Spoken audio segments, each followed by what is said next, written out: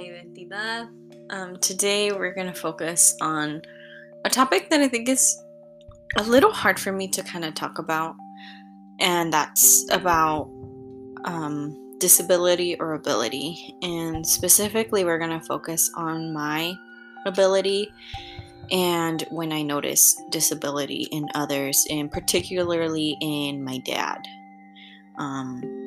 because he is considered disabled, and kind of like how that has formed part of my identity in terms of, my realization to that disability that my dad has, and how it makes me reflect on my own ability to be able to do a lot of the things that he can't, and how I've gone and sort of lived with it to a certain extent.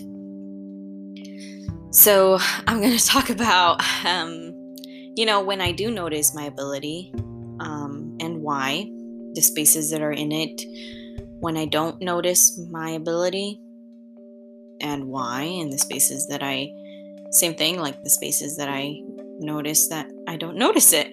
And also when I talk about ableism, and with whom, and how it relates to me, and usually that is involving my dad and my family. So thank you for joining me, and I hope you like it.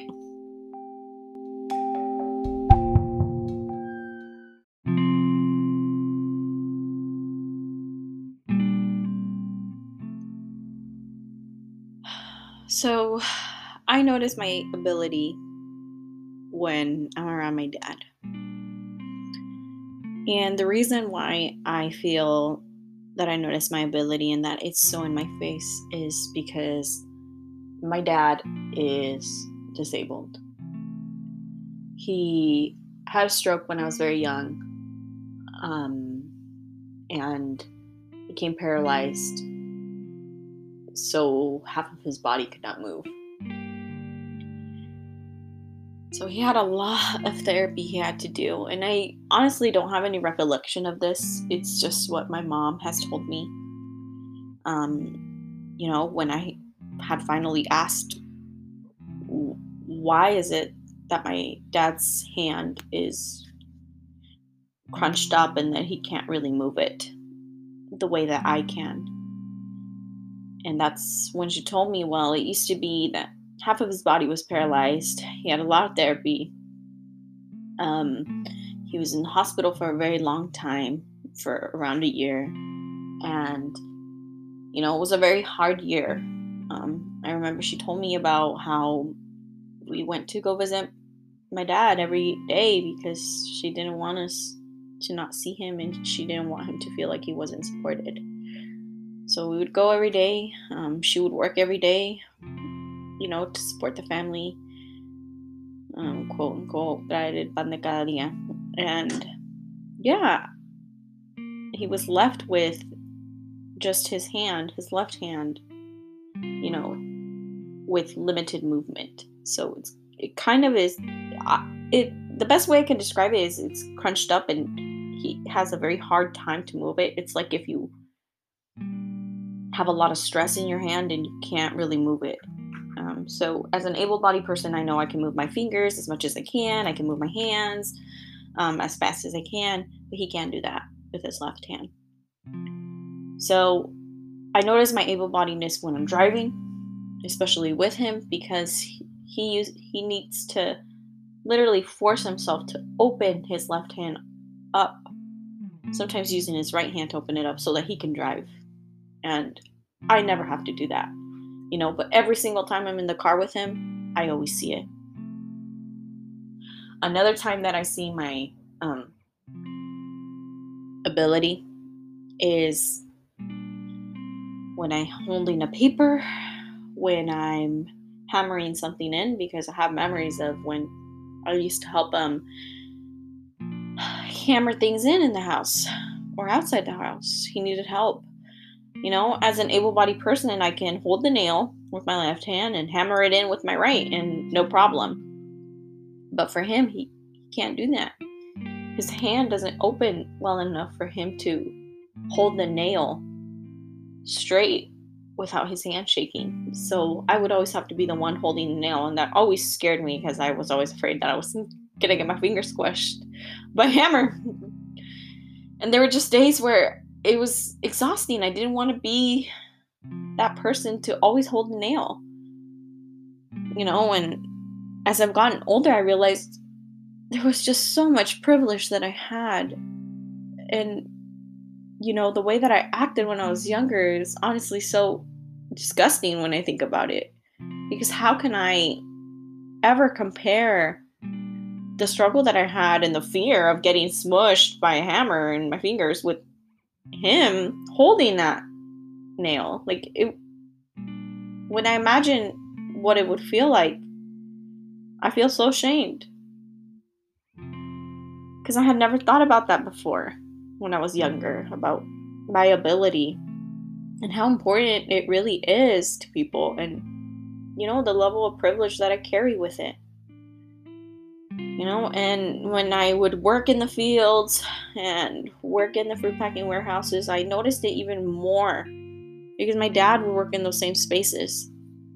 Like when I was tired and I didn't want to work anymore, when my hands hurt because of picking all day, because of sorting all day, because of packing, when my fingers would get squished because I would do something with the machine because it would go too fast, I thought about my dad.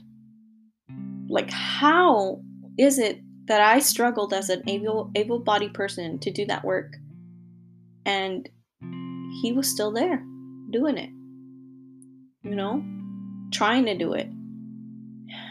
And then that would just get me angry because I knew that people would treat him differently. I knew the kinds of people who worked there, and even though they were part of the same raza, the same community, there's just been so much harm done by that same community because of their lack of understanding of the privilege that each of us carry for being able-bodied people. Like this same community that I belong to, that I call home, also brought a lot of trauma with my dad's disability. The one who judged him the harshest because of machista culture, because he no longer was the provider of the home. And it really highlighted just how privileged I was as an able-bodied person. And, it hurts. It hurts when you realize it. And I can only imagine how he feels. But those are the spaces that I always see and notice my able-bodiedness and my privilege, is when I'm with my dad. And,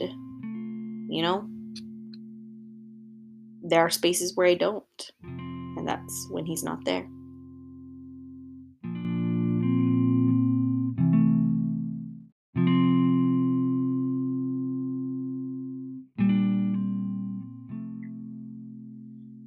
So I usually don't notice my ability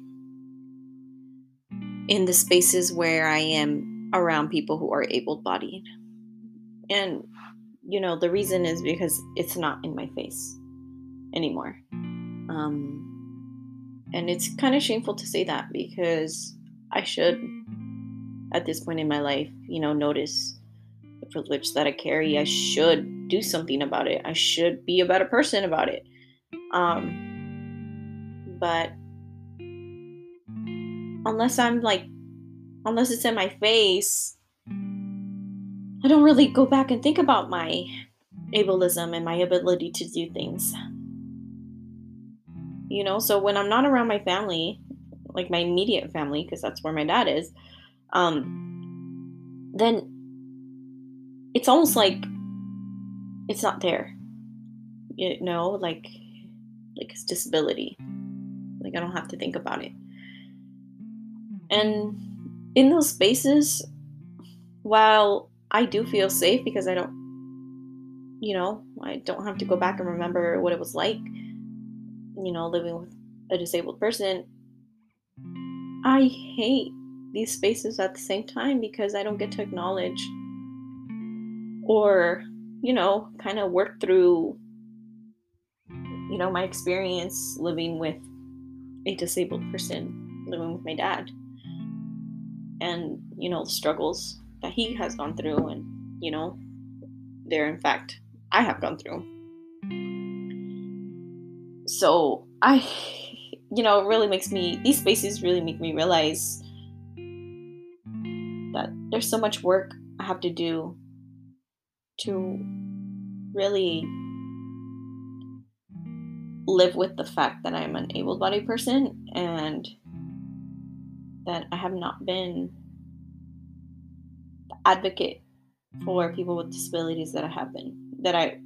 More like that I want to be, you know? And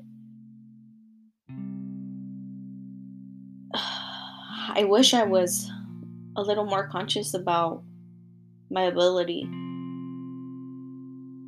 in spaces where, disabled people are not there. Because, I feel like everybody, when they're faced with someone who has a disability and sees them, thinks about, oh, wow, what would it feel like to live that way? And I'm trying not to think like that anymore because that's so demeaning. I mean, I think about my dad and I hate when people do that to him. So, how could I, someone who, advocates for her father, act like that towards disability or have those thoughts?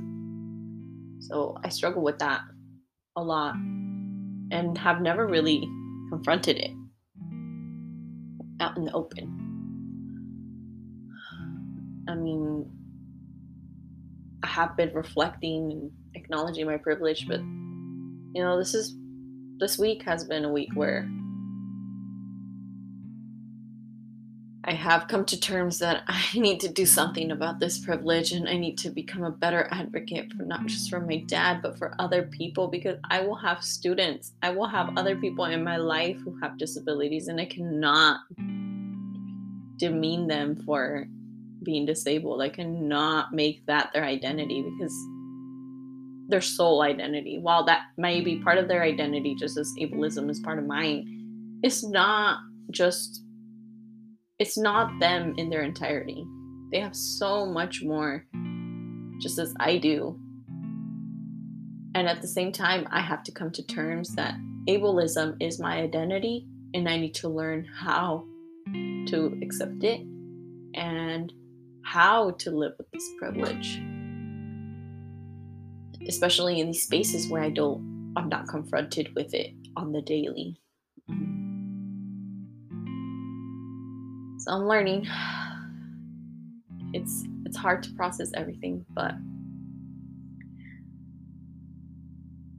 those are the spaces that I don't really think about it. Now, the next question is going to be extremely hard to talk about because I don't really talk about ableism, and when I do, it's only with a certain set of people and because of certain circumstances. So that one might be a little harder to answer.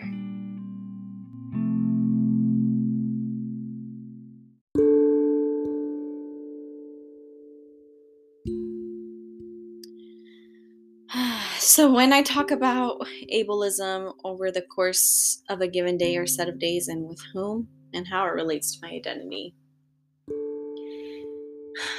it's really sad when I look back and think about this question, because the only time I really talk about ableism is after visiting my dad. And it's not every time, but it's when I really notice his hardship with his hand and his function of it that these conversations come up. And usually they're conversations with my partner, because he's met my dad and he, it's kind of like one of the few people that he knows who's living with a disability. And then it's not just his hand function, it's also his speech. So when he had his stroke, his speech was never the same. So he like tartadea a veces, and you can't really understand him. He kind of slurs his words. So it's hard to hear him sometimes and understand what he's saying. And, I have conversations about, okay, well, what did your dad say? Like, that's what I understood. And, sometimes it's exhausting when I have to talk to people about what my dad is saying, in a sense, translate, which I get irritated about because I shouldn't need to translate when he's speaking Spanish, because if you really cared and respected him, and if you really wanted to know what he was saying, then you should have the decency to listen to him respectfully and attentively. And most people don't do that. They expect his family to be able to translate what he's saying when they don't understand. While I do want to help get his point across, when really it's really hard to understand him, there are times when people are just lazy and they don't want to listen all the way, and they just prefer for us to translate. And that really gets me thinking about my ability, because I never have to have anyone translate for me at all. The fact that I speak English and Spanish, and that I do not slur my speech, no tartadeo, or have anybody have a hard time listening to me, really gets me angry and sad and upset, because I realize just how much hardships my dad goes through that I never have to go through. And that's only in being an able-bodied person. That's not even going into his race, where he comes from, his education, which are all part of his identity that he has to live with. And, those are hard conversations I have. Every time I have this conversation about ableism and my privilege and, my dad and his disability, I always cry, because I have not learned how to cope with it. I've not learned how to deal with this part of my identity and how it truly affects me as a person. So it's hard to have these conversations. I can't have them with him because it brings up too much trauma for him. And I shouldn't have to, because I don't think that's being respectful to the pain that it would cause him. If he brings it up, then I'm more than happy to talk about it, but he usually doesn't, because he doesn't like to talk about it. So that's why I always talk about it. These conversations always happen closed door with my partner. It's nothing that I talk about in the open, because it's just a hard part of my identity that I have a hard time facing, and that I really don't think about a lot. I think about my race a lot, but about my able-bodiness it's something that's always in the back of my mind, and that I usually don't put up in a voice. So it makes me really reflect on my privilege, and I mentioned privilege a lot because, as you can tell, I don't know if you can, but as you can tell from this whole episode, I have so much privilege, and sometimes I don't know what to do with this privilege as an able-bodied person, of how to help my dad and others who are disabled, how to be respectful in a way that doesn't induce trauma. And I'm still learning. I'm trying to learn more. But I feel like these conversations do help, even if it does bring up emotions in me. But for the time being, I think I still need to work it out myself and learn more about my privilege and how to deal with that.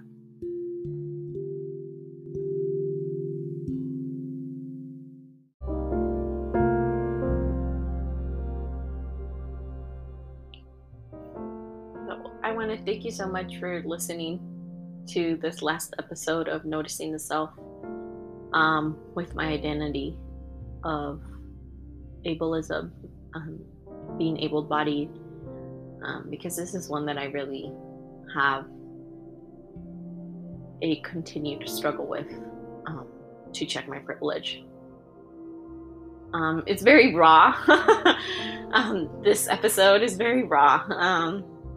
I had a lot of feelings with it. I really contemplated on my own ability and privilege that I usually don't contemplate about on the daily. So I just want to thank you for listening, and also want to say that in this episode, I didn't really speak in Spanish because, I don't know, I felt more comfortable talking about it in English, because in Spanish, I feel like I have a lot of bad experiences with my dad's disability, with my Spanish language, because it carries hurtful memories about people who have, affected not just his life, but our family's lives, who also come from the same background as us. So I didn't want to relive that trauma. And I felt like if I spoke my native language, Spanish, it was only gonna come out more. And it's coming out a little bit right now because I'm talking about it, but English gave me that space where I didn't have to relive it so much while talking to y'all in this podcast. So once again, I want to thank you, and I hope you really like this episode. This one is super raw, being really vulnerable, because I really appreciated exploring, the privilege of my able-bodiedness, and how much I really need to learn and face this identity of mine. But thank you so much, and I hope you like it.